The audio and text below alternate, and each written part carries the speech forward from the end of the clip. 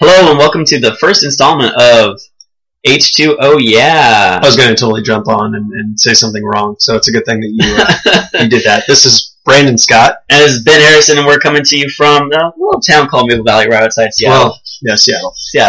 Seattle, exactly. So a little bit about what we are, who we are, and what we want to do here. We are both of sound mind and body, for the most part. Questionable. We both have religious backgrounds that are similar, although some would say some more cultish than others. Yes, definitely. We are both of a white-collar working class, coming from families that were blue-collar working class. So that's a little bit of our backgrounds. What we plan to do with this is just have conversations about sports, about politics, about religion, current events, basically whatever pops into our head. We just want to have conversations about everything. Is that? Yeah. Yeah, that's basically. Okay. Yeah. All right. I like it. That's basically. Let's see here. Okay. So then that leads into what do we want to start off with? Do we want to do politics? Do we want to do sports? Do we want to talk about the leaves I just raked? Well, it is fall in the Pacific Northwest, and that does mean that the leaves are turning, which we really don't care about because we're not Martha Stewart. Let's jump into politics. Politics. Last night was the second of 3 presidential debates, hosted in Hempstead College, New York. Town hall style. That was fantastic. I thought it was great. I think that both sides did exactly what they needed to do. Absolutely. Obama came out with a fire that was missing in the first debate. That's going to bring Democratic apathy down and their excitement up, and I think it's going to be good for his re-election efforts. So the question is, was it enough to bring the excitement levels up to what it was the first time for Obama?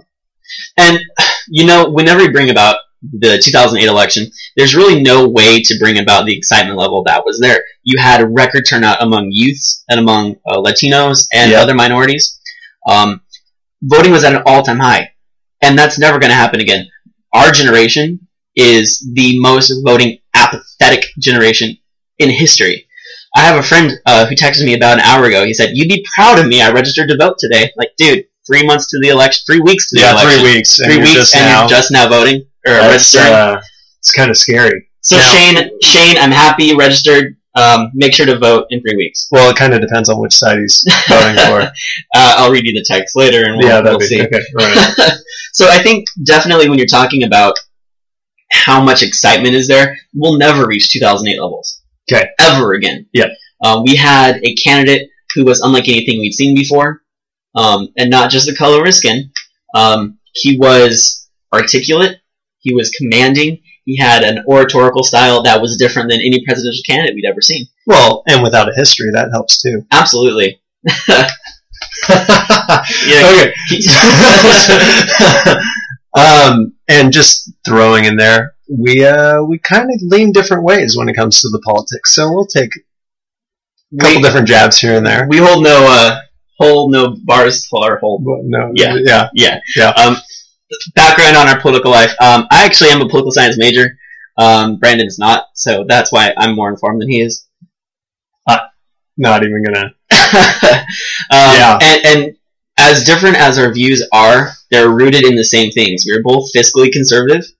We're both socially liberal, although I am slightly more liberal than he is. When it comes to tax codes, I like taxes more than he does. I'm still waiting for the IRS to explode the building. What's going to happen? Yeah. I mean, the Federal Reserve was almost blown up. When's the IRS going to happen? Exactly. A 1,000-pound bomb right in the IRS. That'd be great. Not condoning, just stating. Yeah. So that's a little bit about our politics. Now let's jump into the debate. There were some really great topics that I want to touch on. The first topic was education and how it helps harbor jobs. I got a clear answer from neither candidate, actually. Okay. See, and again, I think that there was actually a good amount of detail from both of them. Obviously, a lot of jabs. But one of the first things that Romney said to the question was, well, we need to make sure that we're improving our Pell Grants. And we need to make sure, just make sure that the assistance is there and that we're doing it fairly. Mm. So you're talking fairly with a smirk on your face. Are you talking affirmative action at all? Probably just a hair, yeah. Just a hair about affirmative action. One of the most evil things around. Unfair. Affirmative action now is... I feel about affirmative action now the way I feel about unions now. Yeah. Yes. And actually, yes, we should clarify that. Unions and affirmative action served a purpose at the time. At the time. Unions today, useless. They blow up everything. They are the reason why manufacturing jobs are not in the U.S. anymore. They're the reason why... They're a large reason why the economy is the way it is. When you can hire a factor. When you hire a manufacturer at $25 an hour because that's what the union demands, as opposed to what fair market value is, $12 an hour, then it's hard to see a business being able to grow in that kind of environment. Unions served a purpose in the 20s, in the 30s, in the 40s. Industrial Revolution. Absolutely. Yes. Absolutely. Workers' rights, fantastic.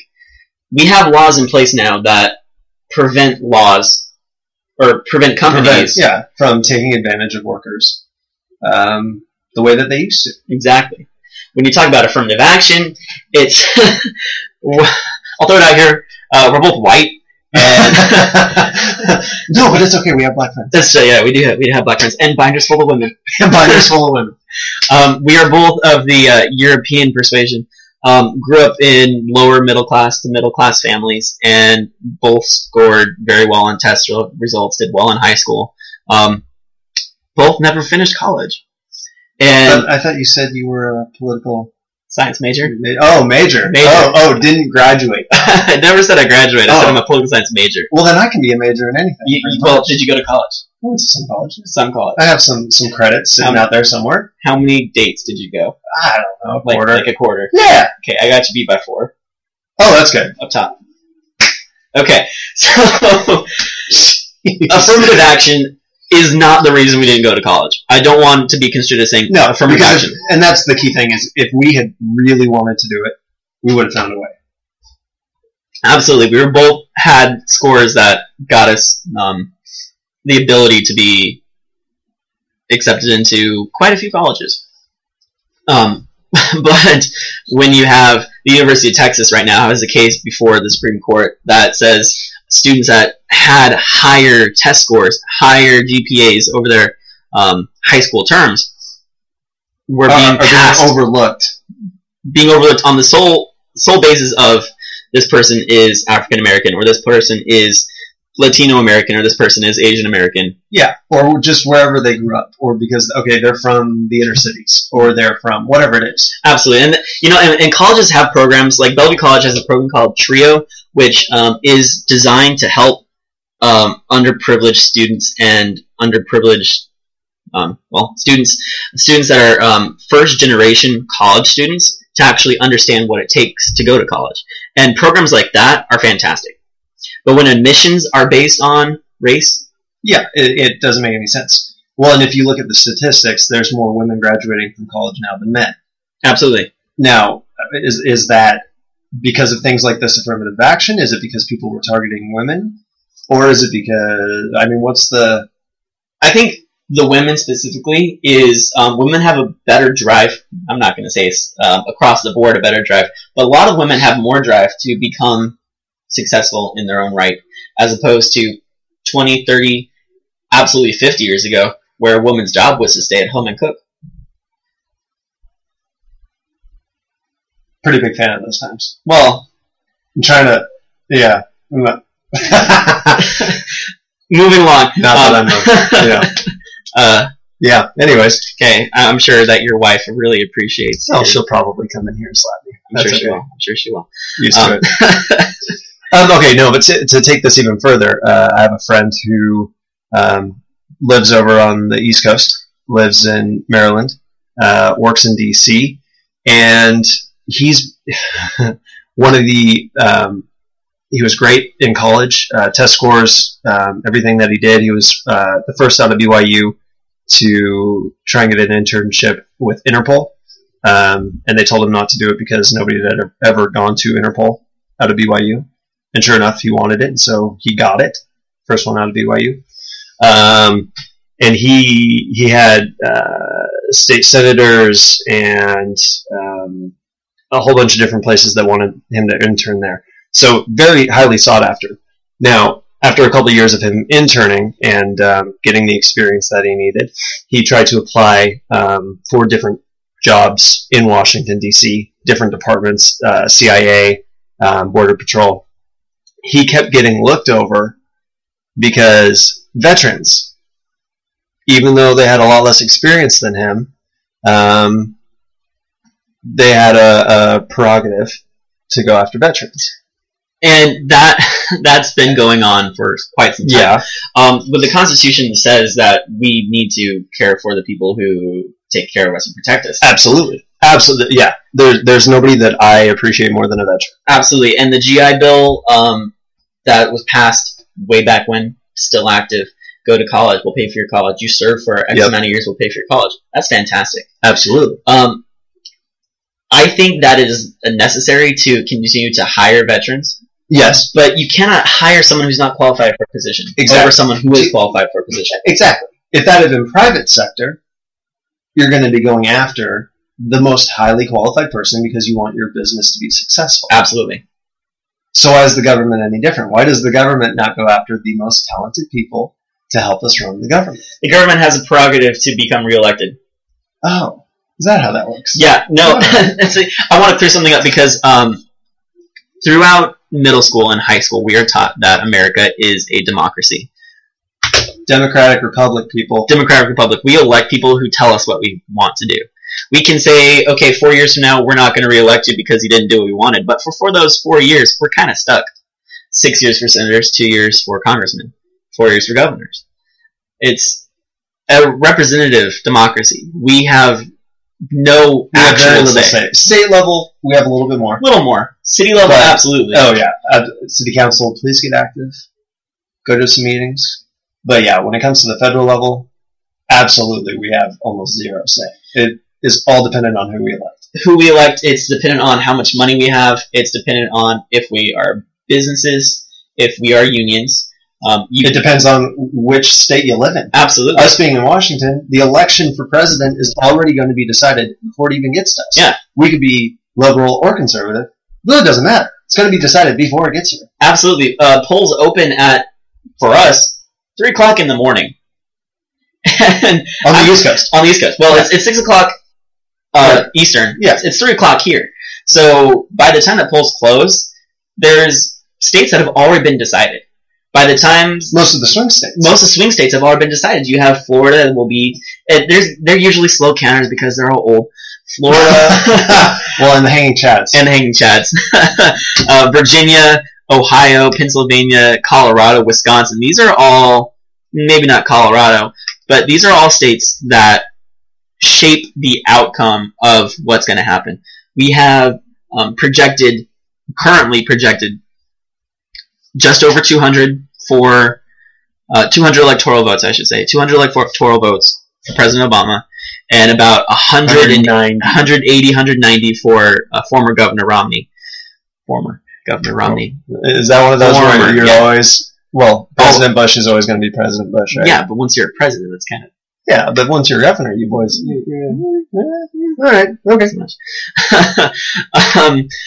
Sure. So there's a lot of electoral math still made up. There's 29 points. Okay, hold on. Correcting this. Want to make sure we have the real numbers. 201 Obama, 191 Romney. And that leaves 146 up for grabs. Now, is that taking into account the ones that are likely Obama, or is that just... Well, let's take a gander here. So ones that are absolutely toss-ups that nobody's touched. Colorado, Florida, Iowa, Michigan, Nevada, New Hampshire, North Carolina, Ohio, Pennsylvania, Virginia, and Wisconsin. Now, my co-host, both of them. Both. Okay, yeah. It goes both ways. I definitely go both ways. Yeah. Stated Pennsylvania as a swing state. Now, we have been talking a lot about Pennsylvania being squarely in Obama's column for quite a long time. Right now, Pennsylvania is at a 5-point favorite. 5-point favorite for Obama. That's come down double digits in the past 2 weeks. And this brings us back to the topic of debates. Obama had a very overall poor showing in the first debate. Yeah, the first one, he looked like he hadn't slept the night before because he was just zombied. He looked like he was thinking about what Michelle's birthday present was going to be, or anniversary present was going to be. Anniversary, yes. He was not there. He didn't bring it. He didn't have the fire. He didn't have the gusto. He seemed a little unprepared. And Mitt Romney rebranded himself from previous debates and previous speaking. He was more likable. He was. He came out swinging with facts. Well, yeah. Facts on both sides. Debatable facts. His facts. Debatable facts. Debatable facts. And yeah, I mean, he put himself back in the spotlight. We saw Obama going from 49-point favorite, 49 point favorite, but 49 points to Romney's 44 points. Yeah, 43, 44. To close to 47, 46 right now. And the gap in the swing states really leveled out. Absolutely disappeared. Absolutely. So that debate really shaped the next. It was 2 weeks between the presidential debates. We are coming to you on Wednesday, the day after the presidential debate, the second presidential debate. And we haven't had any concise polling data because it is yet.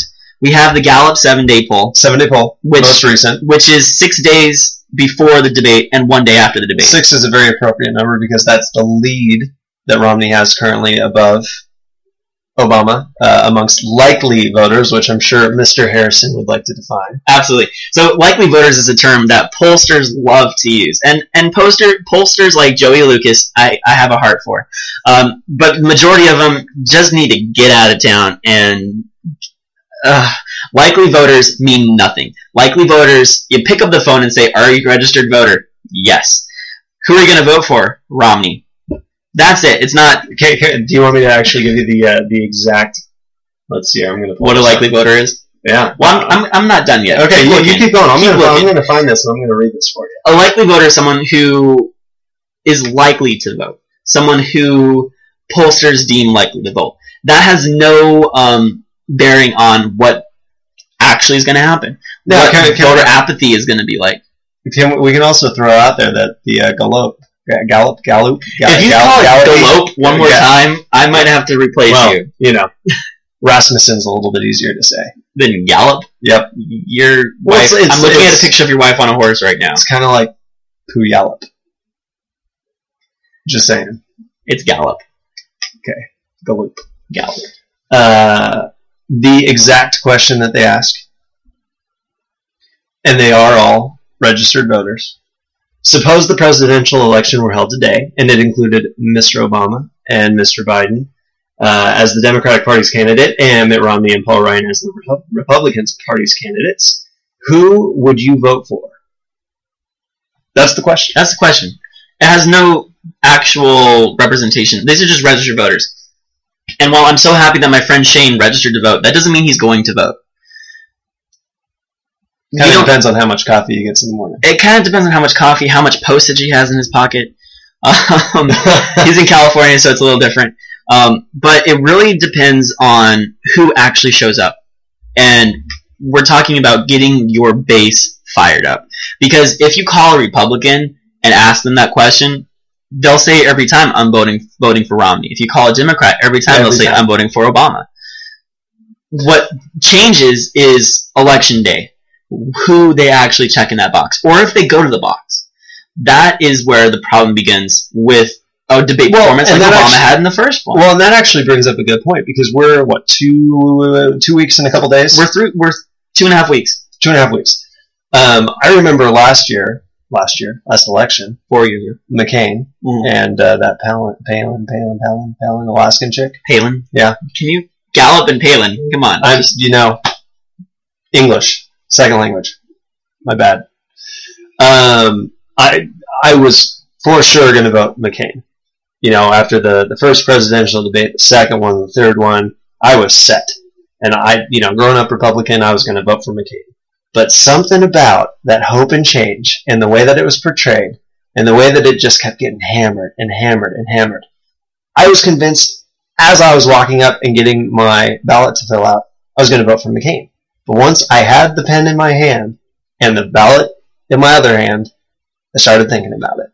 So it doesn't matter what any of these polls say, because it could all change as soon as people start getting the ballots in their hands. Absolutely. Election day is the difference. The run-up to Election day is the difference. This debate has more bearing than the debate 2 weeks ago did because it's closer. The debate on Monday, 5 days from now, has... It's a quick turnaround. It's a quick turnaround. It has more bearing on the debate than this one will. And all three of these debates have a lot more bearing than the vice presidential debate does. Oh, yeah, because I'm not even considering that one anymore. No, I love Joe Biden. I think he was hilarious. Great. I thought he was... Like, you think Joe Biden was what I think Mitt Romney was in this past election? Yes. Okay. Debate. Past debate. This past debate. Yeah. Well, he lost in the past election also. So well, what? Oh. Now, what does that say when you get overtaken by McCain? Yeah. For the nomination. It means that you are not rightist enough to become your party's nominee. Oh, and actually this brings up a very good point, because we've discussed this a lot. Yes. People are a lot more moderate than they think. Yes.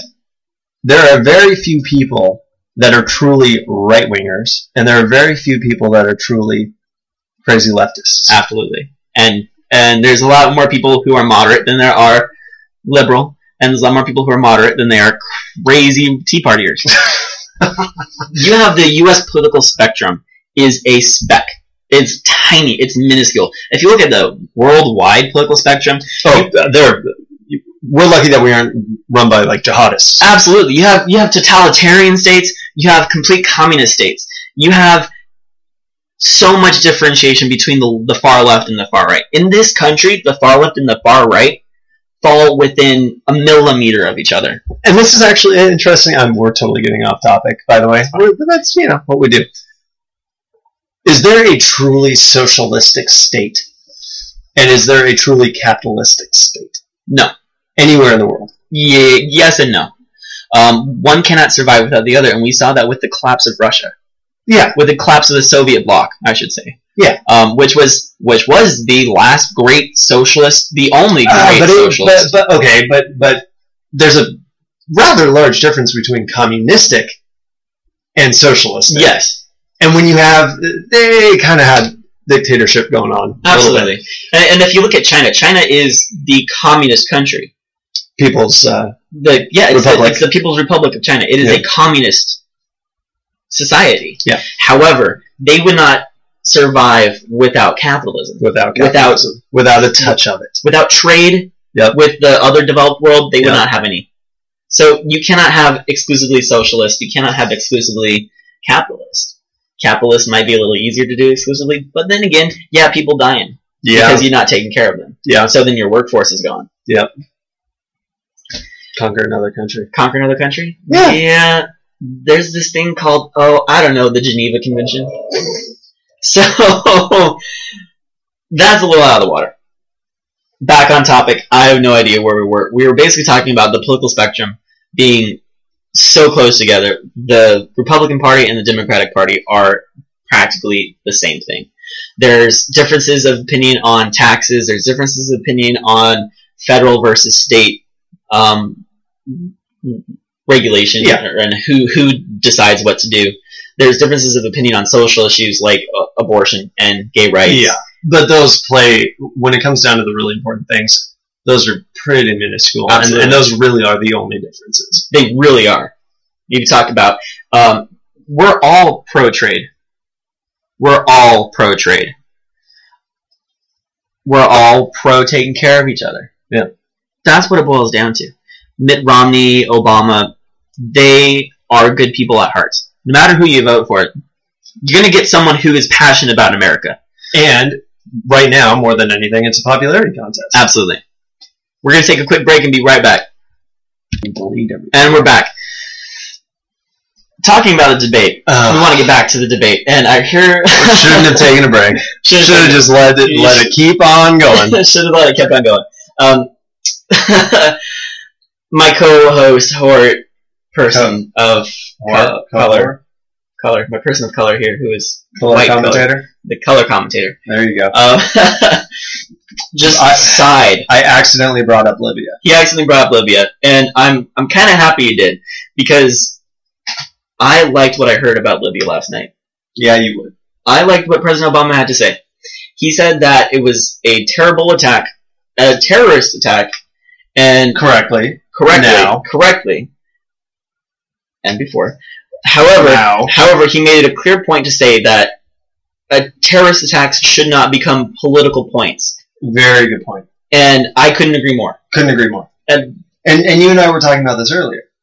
9/11, had it been Obama, had it been Clinton, had it been Bush, Romney, anybody, Gore, anybody, they would have all acted almost exactly the same and responded the same. Mm-hmm. They would have pulled the trigger and dropped the bombs all over Afghanistan. Which actually goes back to the point that we were talking about earlier.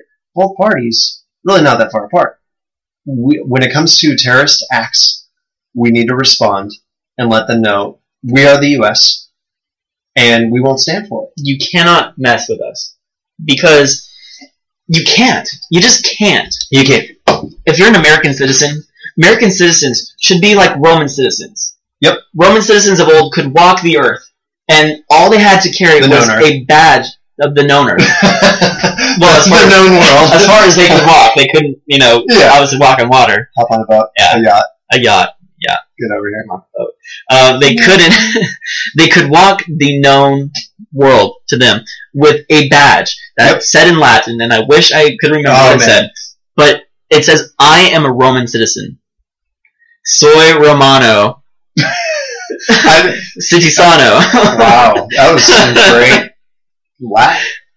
Latin, yeah. And it said, "I'm a Roman citizen," and that meant you can't mess with them. You could not mess with them, because the full force of the Roman army would come to your town, pillage your town, and rape your women. I mean, that's Well, and I mean that's kind of an extreme thing where it's like, you could use that to your advantage, and if you're a conquered state and you're trying to fend yourself off from this egotistical Roman, But the point remains, with as much power as the U.S. has, obviously, respectfully, nobody should be messing with us. Absolutely not. But at the same time, there is no way that I am walking on the streets of Tehran. No, not in a million years. There's no way I'm walking in the streets of Lahore. Nope. There's no way I'm setting foot in Somalia, Iran, Pakistan, and almost any of those countries. I wouldn't even Jordan. Jordan. Yep. Jordan, which is not part of anything. No. People in the Middle East hate Americans so much. They don't have to know you to hate you. Exactly. Well, and clearly it's not everybody. Of course it's not. And a lot of it is a political thing. And the extremists, that's the same thing as saying, oh, well, those Republicans, those Tea Partiers, two pretty different sections. One's the extreme. Mm-hmm. Same thing in the Middle East. Islamic extremists are to Muslims and the Middle East as KKK, the Ku Klux Klan, is to Christianity in the United States. That's a very, very good point. They are so far out of right field. Wow. That they're not grounded, but their acts of terror harbor hatred, and they affect the way that the society acts. Yep. And I mean that's kind of what terrorism is. Terrorism is a tactic that is used to gain concessions, to affect change, political change, and just to do your own thing, really. And you have the Sinn Féin and the IRA did that in Ireland really well. Yes. Al-Qaeda has done it to an extent. Well, they did it to an extent. Yeah. And they've done it well in the region. Yes. All they did was piss us off. It was like getting stung by a bee. Yeah, you don't want to shake a big dog's cage. Exactly. You really don't, because that big dog knows how to launch F-18s. Oh, shoot. So, to get back on topic. We were on a topic? Not really. Okay. Terrorist attacks are terrorist attacks are terrorist attacks are terrorist attacks. Period. End of story. You cannot politicize them. Politicized. And I could not be happier with what President Obama had to say last night about not politicizing them. Yes. He was correct on that point. Candy intervened when she shouldn't have. And she also came out after the debate and said that the whole picture, Romney's correct. That specific topic, Obama's correct. Again, it was almost like the debate. Who won? Both sides are happy with their person. Both sides are very happy with what happened. But if you look at the polling data, I have the polling data from earlier today. 46% of Americans say that Obama won the poll. Yep. Oh, Obama won the debate. 39? It was 38, 39% say that Mitt Romney won the poll. Which is actually very interesting because then if you look at the specifics and who did better on the economy, who came across as more likable, those different things, Mitt won. So what does that say? Because you said two different things. You said two very different things. Who was more likable and who was on the economy. People might have agreed with Mitt Romney on the economy, but people liked what they saw from Obama. They saw a leader who was not afraid to tackle questions. They saw a person who didn't interrupt the moderator and try to become the moderator. They saw a person... Well, the right's saying the same exact thing about Mitt. Okay, you and I watched it yesterday. Yes. And you had, what is his name? Ran for president. John Kerry. Who came out and, oh my gosh, Obama, blah, blah, blah, blah. And then you had... The Georgia governor. Louisiana governor. Yeah, come out for Romney. Yeah. Exact same thing that Kerry said. Well, I mean, and this is the spin room. Oh, people are going to spin what they want to. Absolutely. People are going to say what they want to. If you look at the fact checkers who were working overtime last night, yes, they were. There were mistruths or half truths. Well, and from both sides. From both sides. And when it comes to each side has their facts, you could be talking about anything. Absolutely. And there is a study to back up either side. I was reading a study, well, the majority of a study, that said that Republicans are retarded across the board. It was looking at mental institutions and how, I'm not kidding you. I'm not pulling this out of my butt. Actually, I got something to go along with this too. This was a study of not institutionalized persons. And I think it was a 65% majority had been Republican when they were out. Okay, so this brings up a good point. Because I was reading something that if you were categorized as creative, specifically if you're an artist, musician, something along those lines, that you have a mental disease. Where do we put people with mental diseases? Congress. In Congress. Yeah, there you go. Yeah. No, but I mean, so if you're institutionalized, normally you have a mental illness. Yeah. Great, you've been a Republican. You might have been a Republican, but you were a very creative person. Yeah, absolutely creative. You really did like to arrange those limbs after you had dismembered them. Don't check my walls, whatever you do. Actually, or the attic. This actually, because we're in October now, and October is a great time. I don't believe in ghosts. Oh, I do. I've seen a ghost. He's seen a ghost. I've seen a ghost. I have not. And a UFO. And a UFO? Yep. Are you sure it just wasn't like a little thingy? No, actually. Yeah. Maybe we can go there. Aliens? Yeah. Did they probe you? Well. Okay. I didn't mind. Not that time. Yeah. Okay.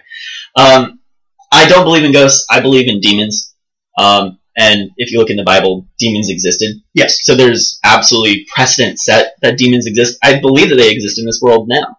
Well, and when it comes to different things happening, possessions. Mm-hmm.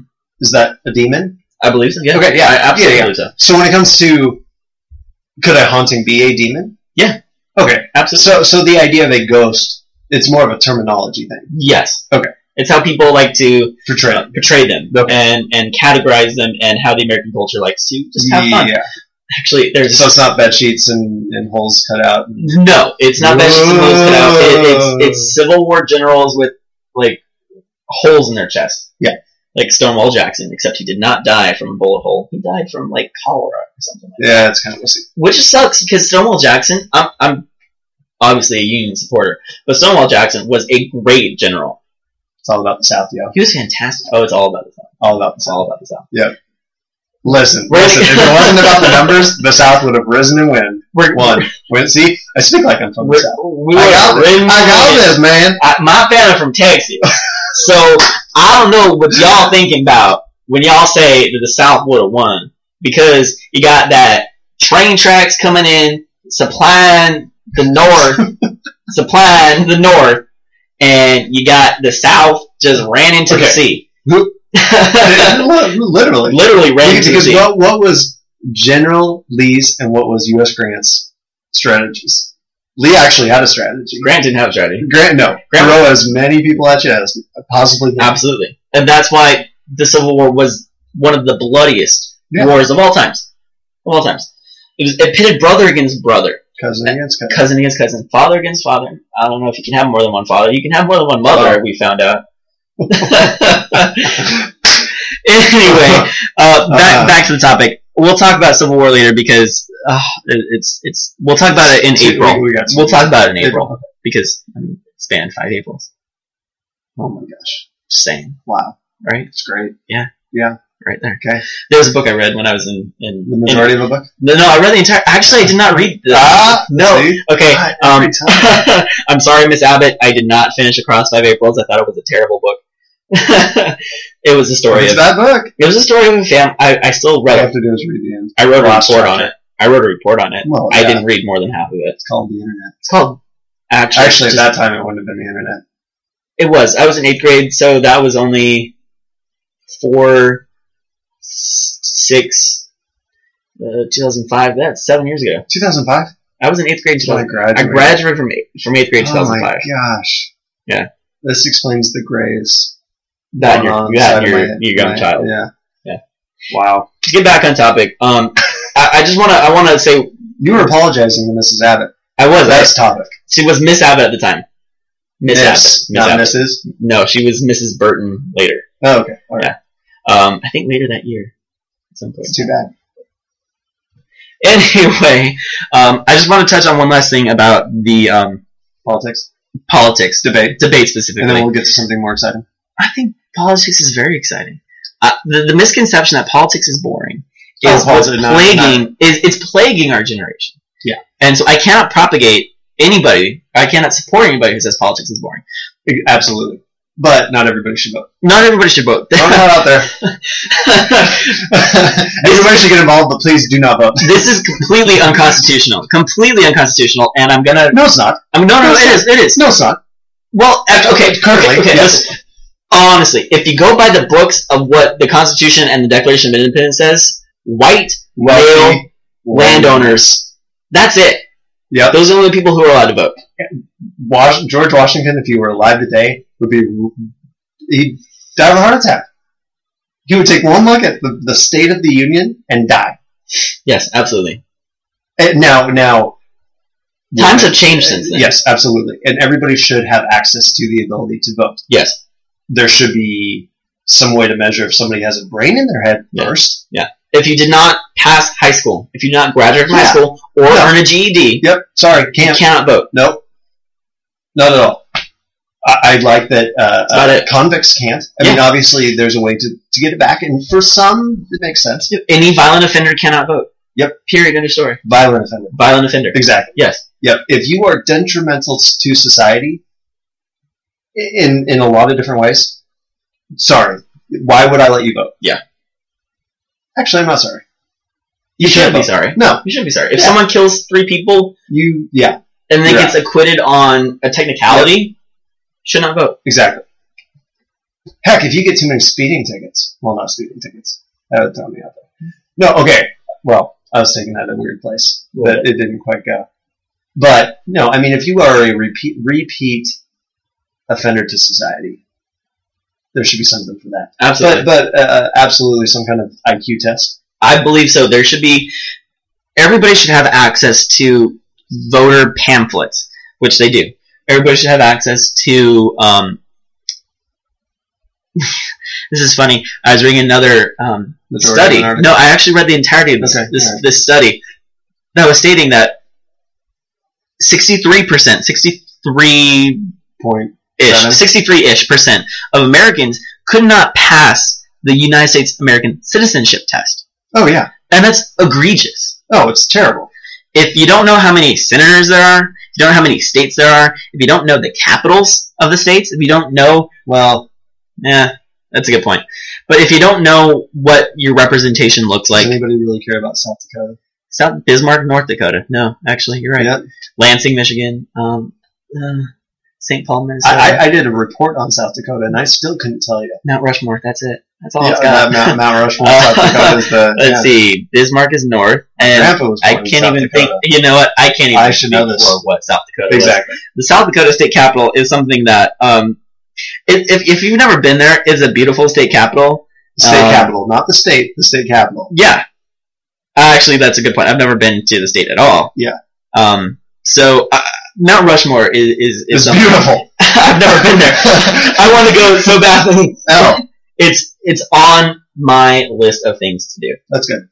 Bucket list. My bucket list, absolutely. Actually, this is fascinating. You might want to get on that. My bucket. I'm not that far. December 2012. December 2012. We're out of here. Okay. Well, then we have a lot of stuff to make up for. Pierre, by the way. Pierre is the capital of South Dakota. Oh yeah, I think you're. Oh, you just looked it up on your phone. I don't know what you're talking about. Wow. Anyway, so there should be some kind of you need to know X about politics in order to vote. Yeah. Absolutely. Because the uninformed voter votes basically solely on who do I like more. Popularity contest. What the media says. What their complexion is sometimes. Well, yeah. No, well, yeah. Their speaking. And what families told them in the past. And what religion they are. Yep. And what genitalia they have. Or don't have. Well, no, I mean... just saying. I don't even know where to take that. Anyways, point is, not everybody should vote. The point is, be an informed voter. If you're not going to be an informed voter, stay home. Don't mail that ballot in. That's what it boils down to. Absolutely. If you do not know the issues, if you do not know the candidates, don't vote. That being said, learn them so you can vote. Amen. And with that, I think I'm done with politics for today. You're good? I think I'm done. You rest your case? I rest my case. Lawyered. Wow. Okay, let's move on to some sports. Yes. And actually segueing with Mount Rushmore. We were talking about this earlier. Your Mount Rushmore of quarterbacks. Who are your four? Because what is Mount Rushmore? Mount Rushmore it defines who some of our best presidents have been. Who are the four that are on there? Oh yeah, Washington, Lincoln, Jefferson, and hold on, let me picture it in my head. Some other old white guy. Theodore. Is Teddy on there? Teddy. I was gonna say Teddy, and I thought it's the four of them. Would Teddy really be on there? It's the four. Well, it's a national park, and Teddy's kind of the guy. Okay, yeah, that makes sense. Yeah. So we like Teddy. So you have Lincoln, Washington, Jefferson, and Teddy. Yes. Theodore Roosevelt. Yes. We could actually... I'm going to take this a step further. Oh, crap. You can break down which president correlates to which quarterback, and therefore belongs on on the Mount Rushmore. Absolutely. Let's take Washington first. Okay, Washington was...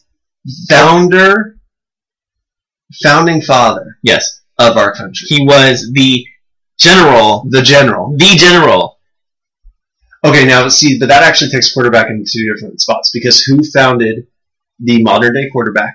I would argue Johnny Unitas, really. Yeah.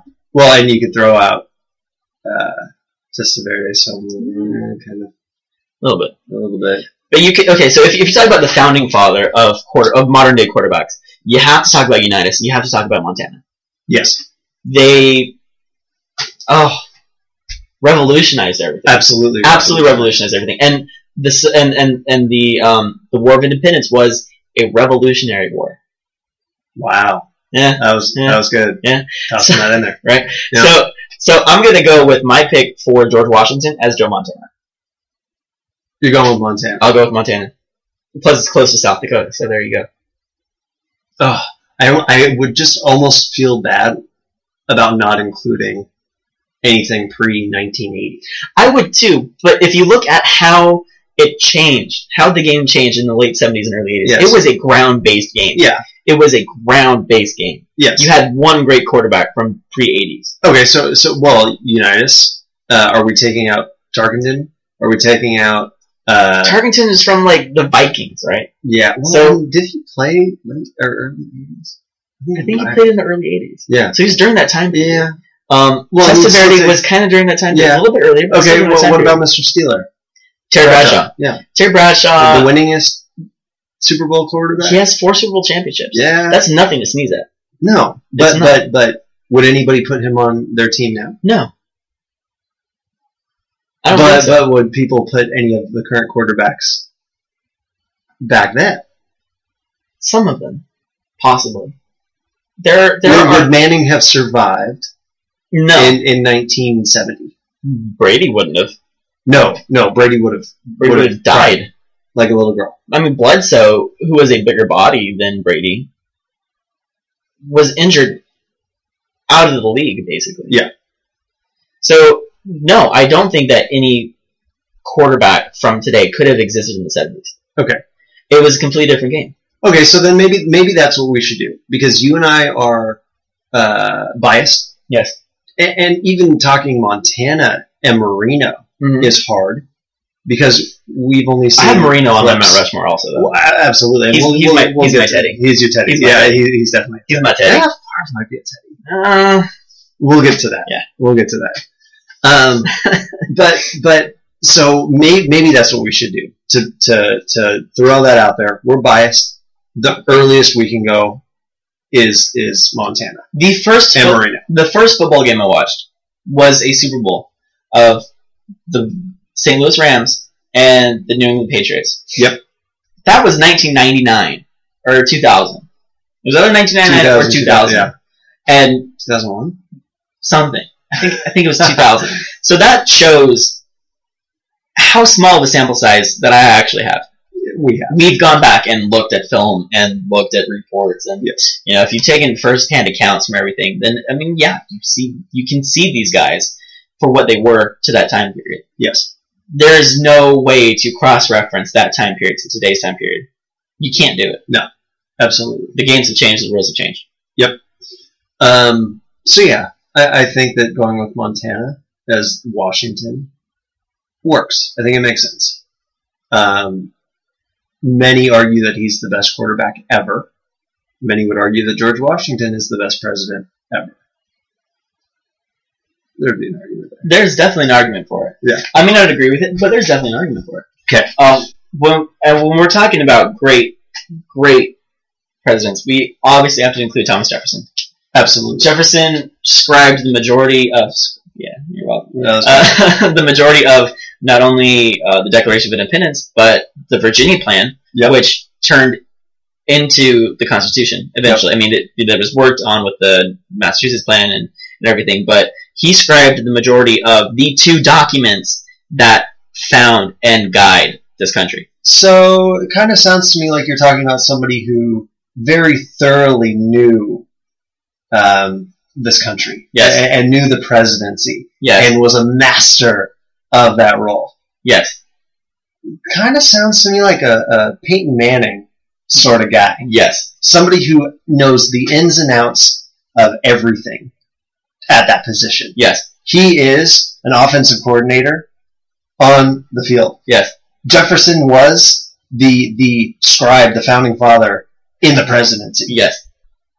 Manning and Jefferson. Yeah. Buddies. Absolutely. I go for that all day. Although I prefer Jefferson's hair. Oh, absolutely. Yeah, it's great. Probably his face, too. Although Manning's commercials, golden. Absolutely. But at the same time, Jefferson's mistress, golden brown. Wow. Didn't see that coming. Right? Yeah. Right. That's good. Okay.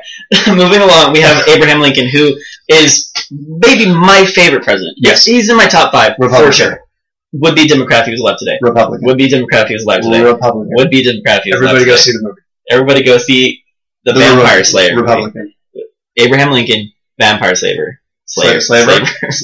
Lifesaver? Yes. He was a lifesaver. Not he was a lifesaver. Spielberg. He was a lifesaver to the black people, and that's why he'd be a Democrat. Well, that's why the Democratic people? That's why I'm not even going to get there. Not even going to get there. Yes. We need to go back to sports. Quarterback. Focus. If we talk about what Lincoln was to the presidency, Lincoln was the tallest, which would be Peyton. Yeah. Lincoln was the strong leader that would not let the Union dissolve. Yes. He would not allow factions to destroy the Union. Absolutely. He would not allow pass rushes to get in the way of passing yards. Ooh, he would not allow not making a Super Bowl to keep him out of the conversation as the greatest quarterback of all time. Ooh, I don't know if I like where this is going. Because I was thinking somebody else, but we can go here. We can go here. I'm just trying to figure it out because we have a very strong, very, very strong leader. And actually, I will switch it up. No, well, no, I like this correlation though because Lincoln wasn't able to fully serve out his term. No, which might have even made his legacy greater. Yes, much like Marino not being able to get the Super Bowl, that would have made his legacy even greater. Absolutely. That might be a pretty good correlation. Thank you. Dang it! That's why I made it. Okay, so we've got Manning. We've got and we'll come back because you might be wavering on this Marino one. No, I'm good. I'm Manning, Marino. Marino's where I was going with. I'm good with Marino. Oh, you are good with We have Manning, Marino, Montana, and we're getting away from the M's now. Well, okay, so who is not going to be on there? Tom Brady's not. Tom Brady's not going to be on there. Steve Young, I love the guy, not going to be on there. Is he still greatest career pass completion percentage? He's up there. Okay. He was very effective, very efficient. He was great. He was coming into a system that coming off the coattails off of Montana. He's more like white boy can run. White boy could get a rushing touchdown. He was just saying. He was RG3 a couple generations too early. Too early. He did what he needed to do. He did what he needed to do. He was great. He was a fantastic quarterback. Great, yeah. He was coming into a system that had just gone away from Montana. Yes. So, which is actually, you know what? We shouldn't set that aside though, because how many quarterbacks can step in after a legend like Montana and still be successful? You can make the argument that Matt Castle would be the best quarterback ever if he was still in Bill Belichick's system. Well, yeah, but he took the Patriots to an 11-5 season after Brady went down. Absolutely, yeah. Okay, but is Tom Brady great because he's great, or is it the system? This is what I'm saying. Montana, I think, is great regardless of the system. I agree also.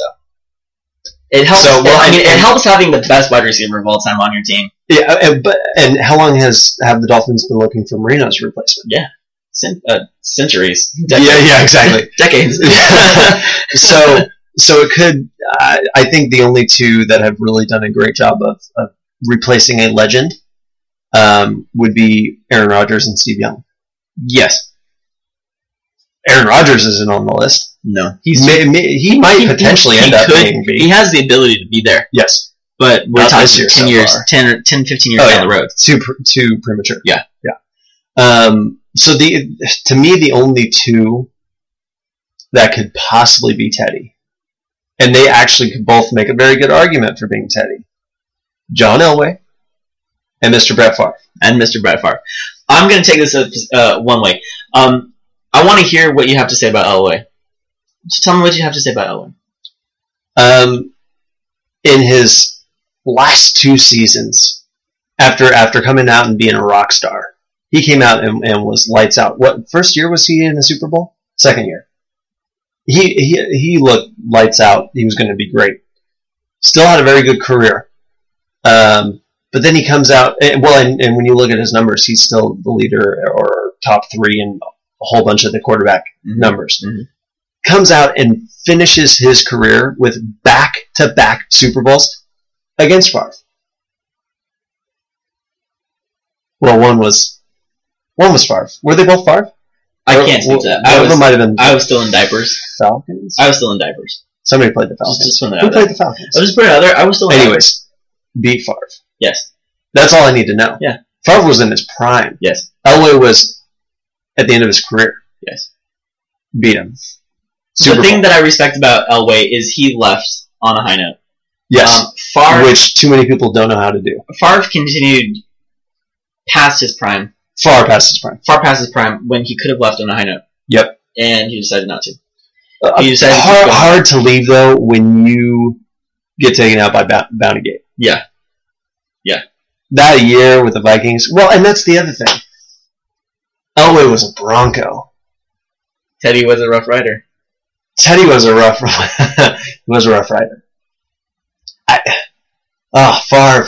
Favre ruined his legacy by not retiring a Packer. Favre ruined his legacy the moment he went to the Jets. Yep. The cell phone didn't help. No, cell phones. Cell phone didn't help. Cell phones are bad.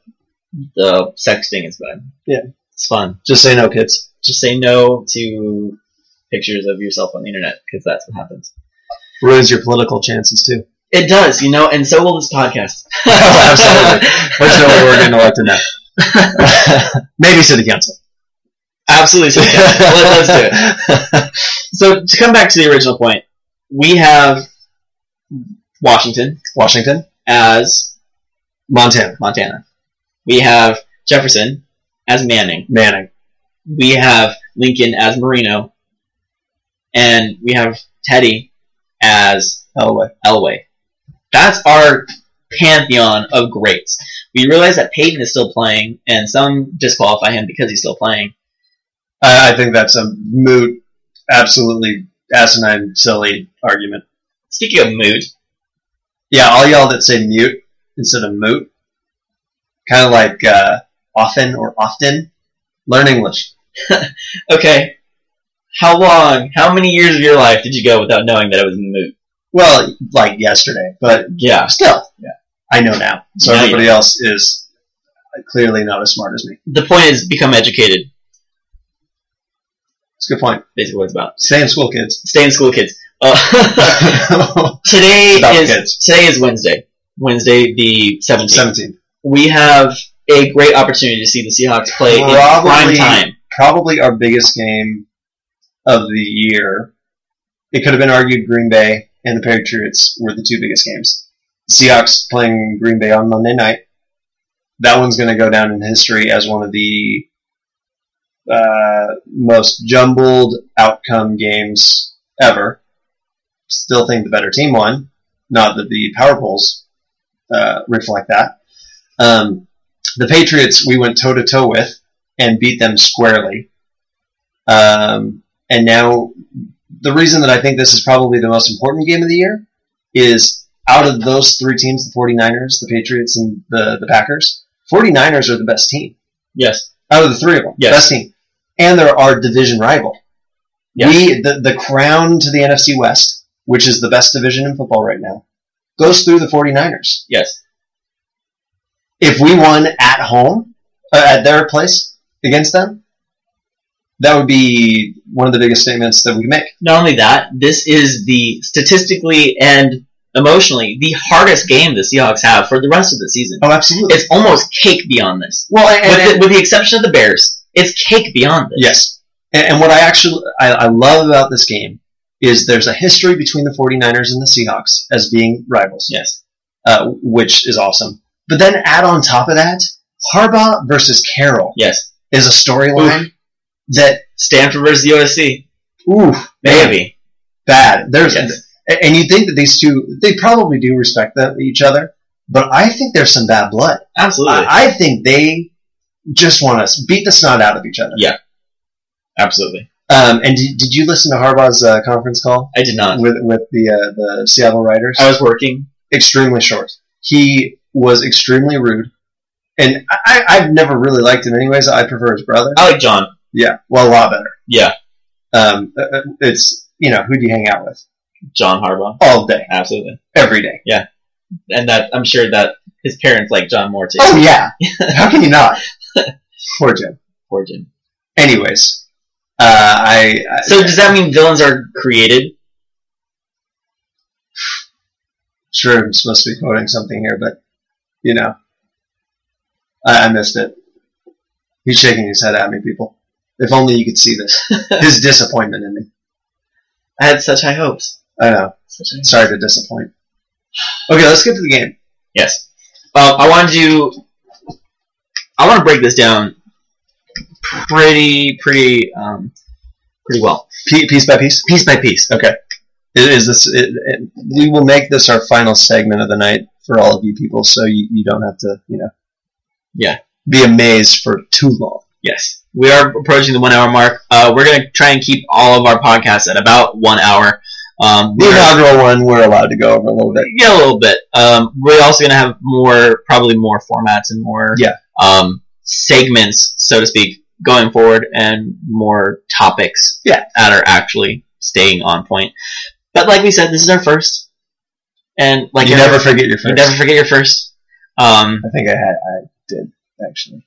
St. Pauli girl? Yeah. Anyways.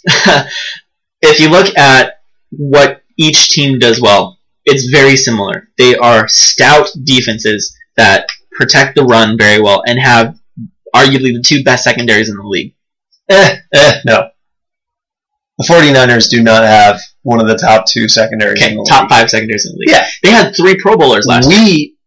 Okay, but was that because of the pass rush that made the secondary look good? Everything that I've read and all the commentators and everybody have said, if there's anything suspect about this 49ers defense, it's the secondary. Interesting. They have had a couple injuries. They have.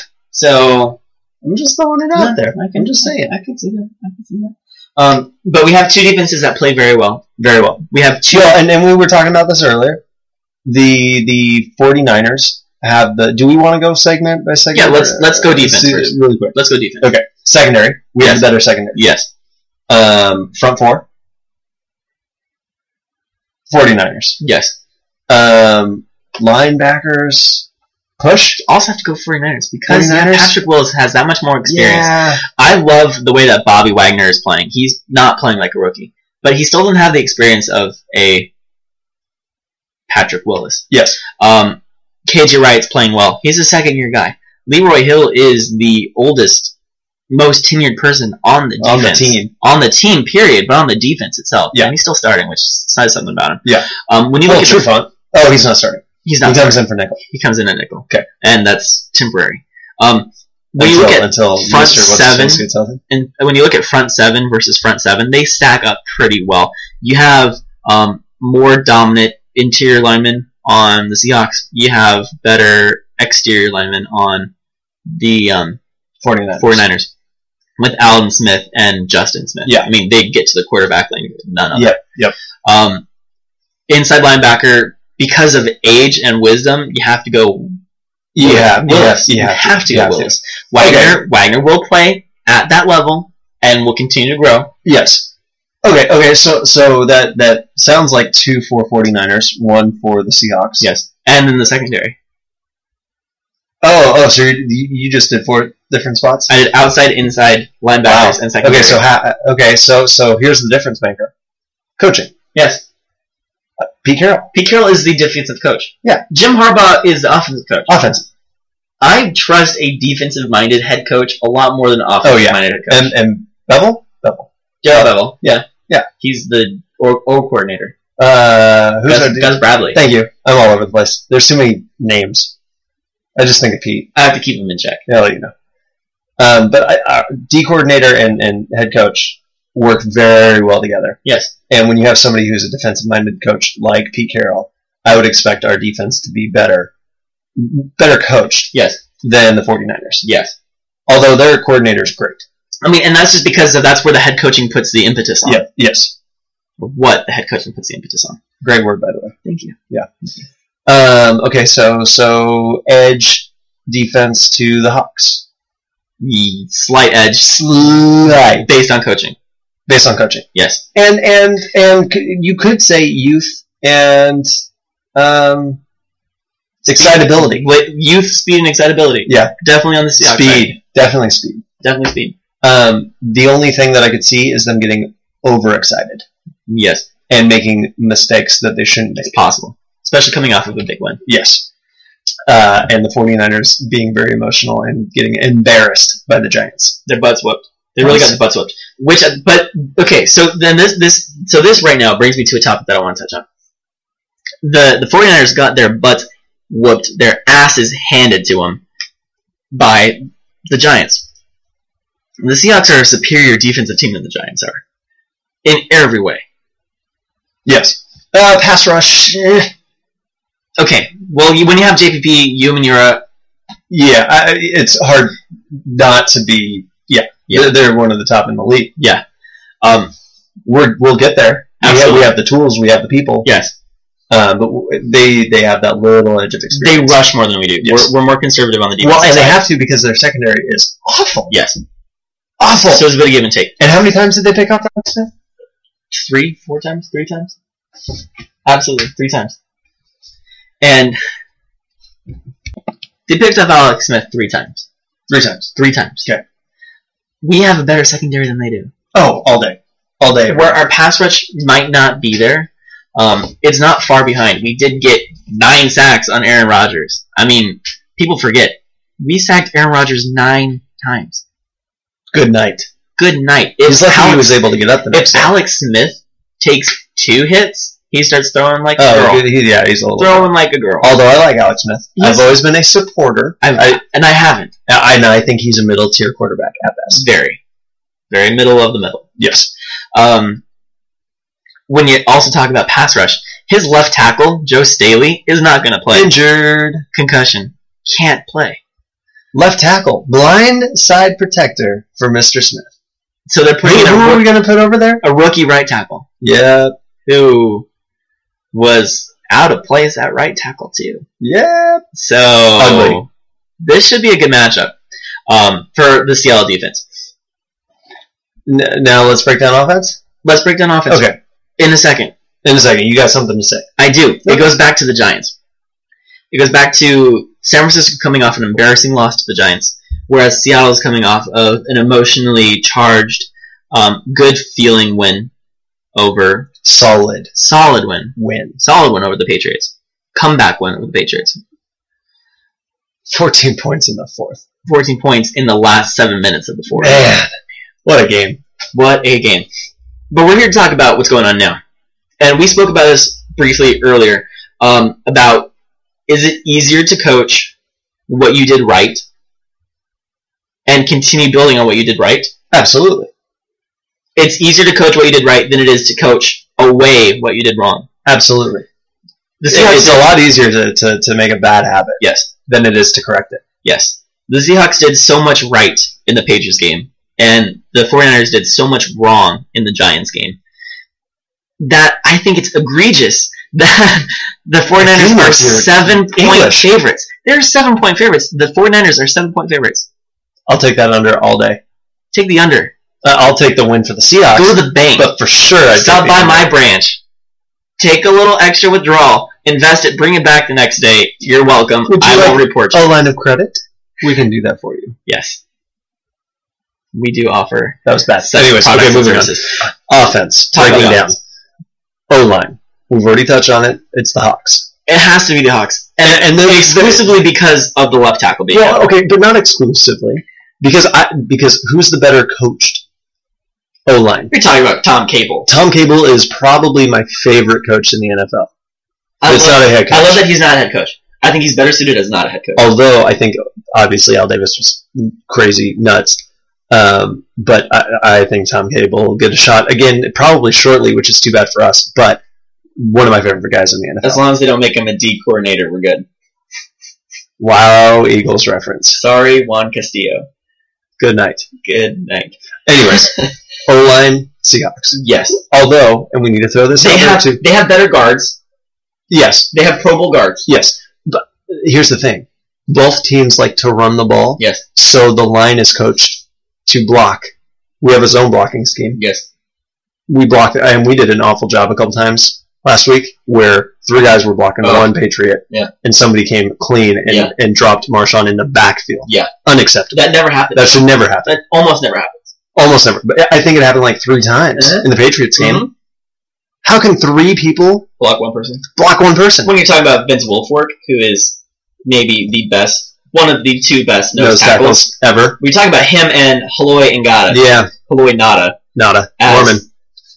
As the best nose tackles in the game now. Yes. So you kind of have to double team him. Triple team him is a little extreme. Yeah. So, anyways, and I think we digress. Yes, we digress. They have better interior linemen. We have better exterior linemen. Yes. Which is actually the opposite of defense. Yeah. And our center, Unger, is fantastic. Solid. He was one of the first guys that we locked up for a longer term contract, if I remember. Yeah, they extended him this year for, I think, 4 more years. Perfect. That's the other thing about our Seahawks team that I love. They're young. They're young. We've got them for a while. Yeah. A couple of years of building, and then we can absolutely just keep building and keep the people that we really, really like. There's the ability to build a dynasty. What they needed was a great quarterback. Which we will touch on that next. That's not next. That's our last topic, I think. No, we can't. We'll have to. That is a whole segment in and of itself. Next week, we'll talk about how great the cult of Russell Wilson is. I want to touch on wide receivers. We have one of the top 5 receivers of all time for the 49ers in Randy Moss. However, he's in the twilight of his career. Is that like saying we had the best wide receiver of all time when we had Jerry Rice? Well, we also had Franco Harris. Yeah. Okay. Yeah. Yeah. Randy Moss. Wow. Words. Who was having? Did I spread that? It's contagious. Randy Moss is in the twilight of his career. He's not doing hot anymore. You have to game plan against him because he still has that. Absolutely. Do you just have a safety cover him over the top? I think so. Do you push him at the line and then go cover somebody else? I think you push him at the line and zone him out. Yeah. And if he absorbs a hit from Chancellor like Welker did, he's done. He's little. He's done. I love Randy Moss. He's lost a lot of his muscle mass. Oh, absolutely. He's old and yeah. I love. But if we don't account for him, yes, then you'll get burned. Absolutely, you have to account for him because he does still have that playmaking ability. Crabtree is finally coming into his own this season. He's not a bad wide receiver. Goodness, he's not a bad wide receiver. But he still doesn't run his route. I wouldn't even call him a middle tier wide receiver. The potential was there, and maybe he'll get coached up still from Harbaugh a little bit because again, Harbaugh, offensive guy, he can figure it out. But Crabtree, I don't think will ever live up to his potential. No. So I think Browner covers. I would put Browner on Crabtree. Crabtree, yeah. Vernon Davis. Vernon Davis is their deadliest weapon. He's the wild card also because he has huge games and he has games where he doesn't show up. Yep. That's more. He was a beast in the playoffs last year. He was a beast. Absolutely. He's the reason that the Saints didn't make it. Oh, absolutely. He's the reason the Saints didn't make it. I would argue that if I was building a team and I could have Vernon Davis, Jimmy Graham, Gronk, I would take Vernon Davis. We have affectionately named Vernon Davis venereal disease. Or venereal. He's one of my favorite players to make fun of. I just straight up love him. I know you I have a man crush. Yeah, him and everybody else. Yeah. It's something about the first name with a V. Because Vincent Jackson was my man crush. Was. Now I'm a little disappointed. Well, yeah. But venereal for sure. Venereal. You love that venereal. I love it. You have to account for him. You have to. Well, you don't what do you do to him? Whatever you want to do. Wow. You jam him at the line with KJ. Okay. Drop KJ 5 to 7 and have probably Chancellor over the top. Yeah. Yep. That's the best matchup. Yep.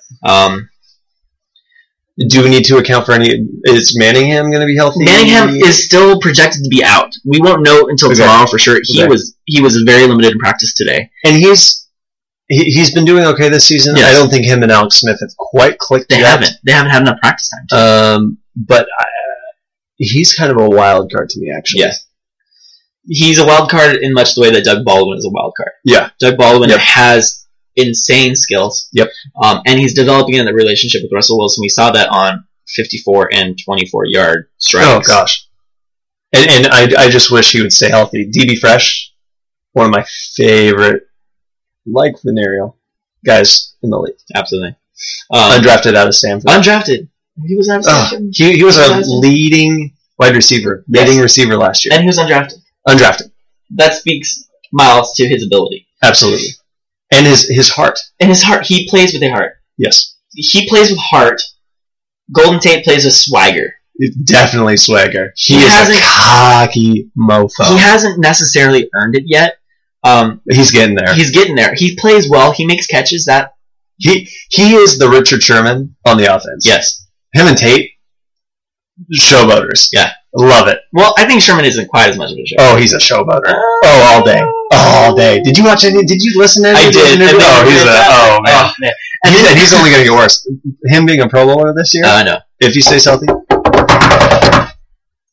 swag. And then you have Sidney Rice, who is finally healthy. Finally healthy. And he's playing great. Oh, he's getting open. He's making the catches. And it's not simply because he looks like Larry Fitzgerald and they both have awesome bubble butts. Or braids. Sidney Rice reminds me of Larry Fitzgerald. If you throw anything in his area, he tends to catch it. He just grabs it. Yeah. That touchdown pass with the Patriots, you just snagged that sucker. He grabbed it with four hands. Body control. Four hands. Zach Miller, we still tend to use him a lot for blocking, but he seems to get down the seam. They've been starting to get him on some seam routes very well. They had a 30-yard pass called back.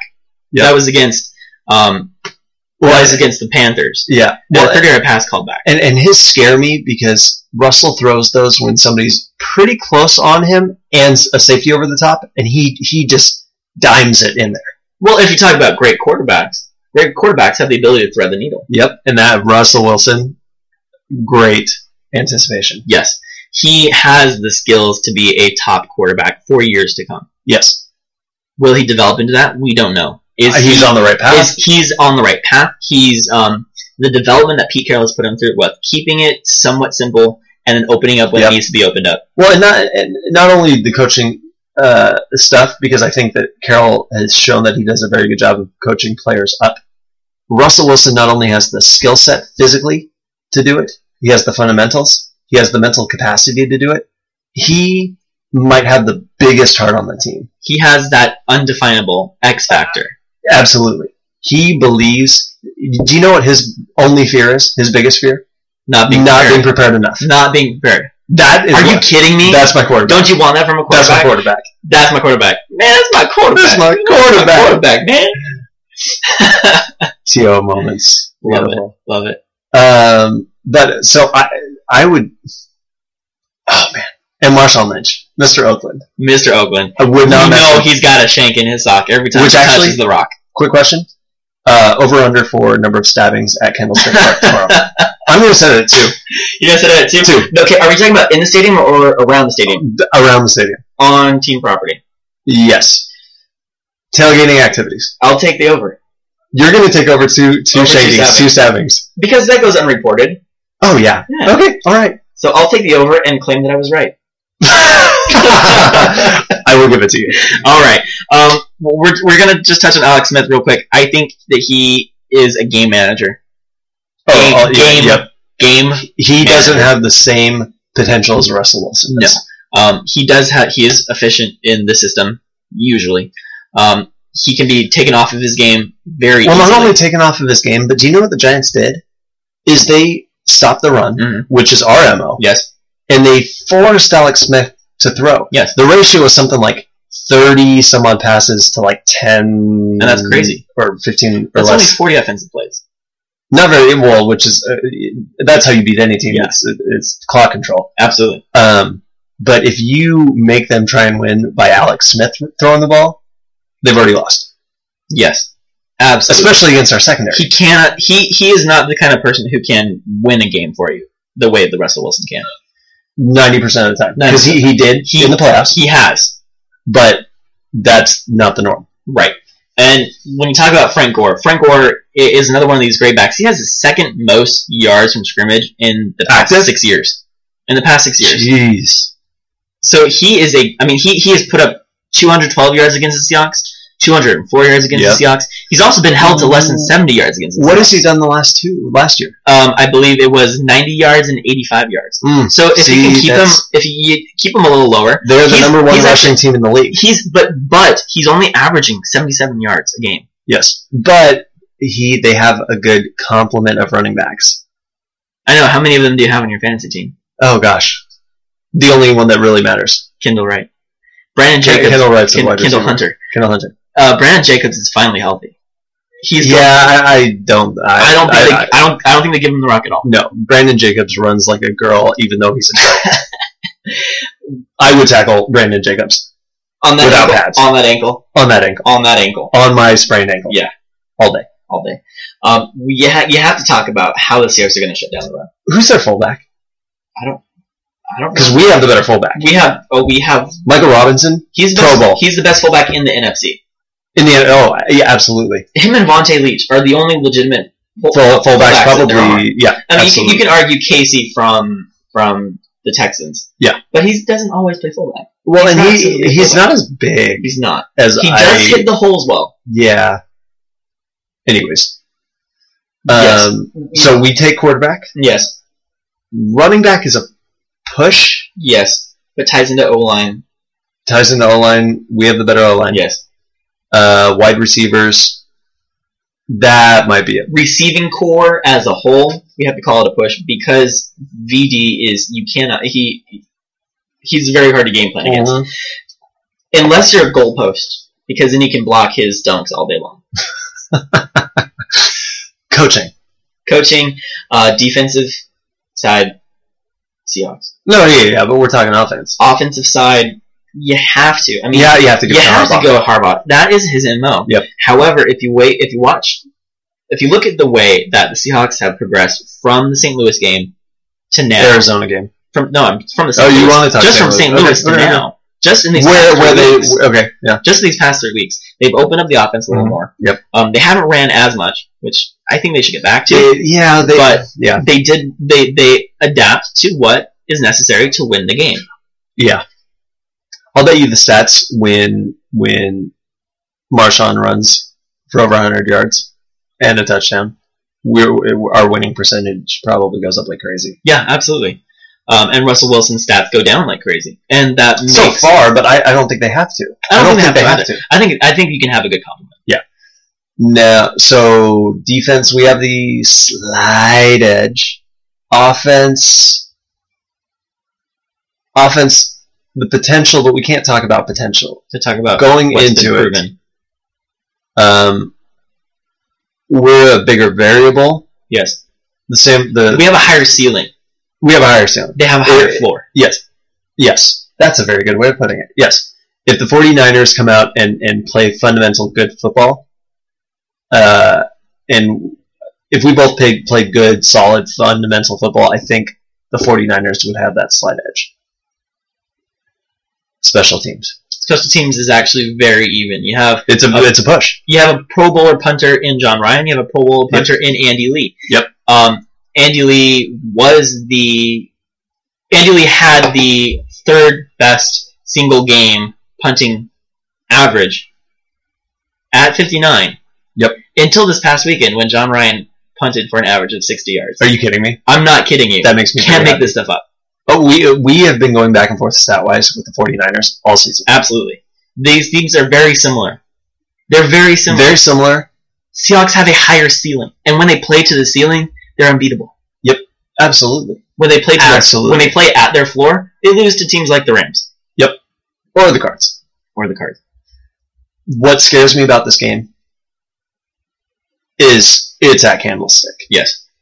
If this game was in CenturyLink, I would feel much more confident going into this game. At the same time, what doesn't scare me is the short week.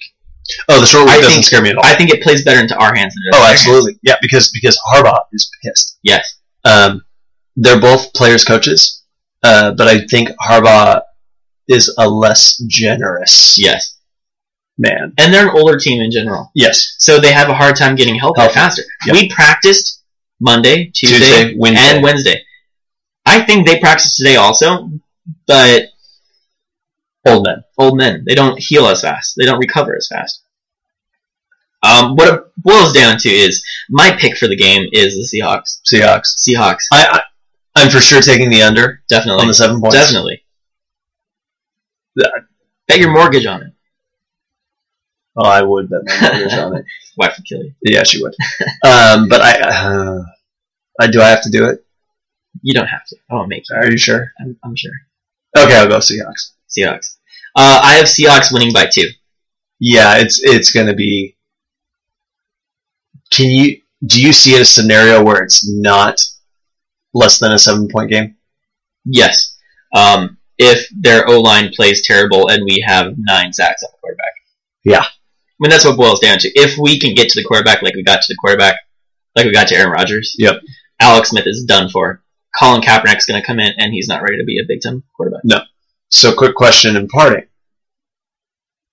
Scenarios where The 49ers win. if they go up big in the first half, Yes. or we go up big in the first half, Yes. which team could recover? I think we have shown the ability to recover. Russell Wilson led 2 fourth quarter touchdown drives against Bill Belichick coach defense. Yes, much better than anything that Harbaugh's going to spin up. Yes. Okay. So, and not only that, he directed a comeback drive against the Packers. Yep. He directed a comeback drive against the Cardinals that fell just short. Yep. And again, against the Rams that came just short. Yep. And against the Panthers that worked. We have been down in 3 of our 4 wins. Yep. And Russell Wilson has shown the leadership skills and the ability to make those drives and sustain those drives and score on those drives. Yep. Amen. That's what it comes down to. That is what it comes down to. Seahawks are going to win. Seahawks are I'm going to wearing win. my jersey to work tomorrow. Go Seahawks. Go Seahawks. With that said, we want to thank you. If you're still sticking around, I hope you are. We want to thank you for listening to our very first H2O, podcast. We promise not to be so long-winded next time. Well, some of us. Yep. I said it. We love you all and have a great night, day, morning, evening, bath time, shower. Bundy time. Bundy. This has actually been brought to you by Bundy Time. And we will go have ourselves a nice little Bundy. Bye. Have a good night.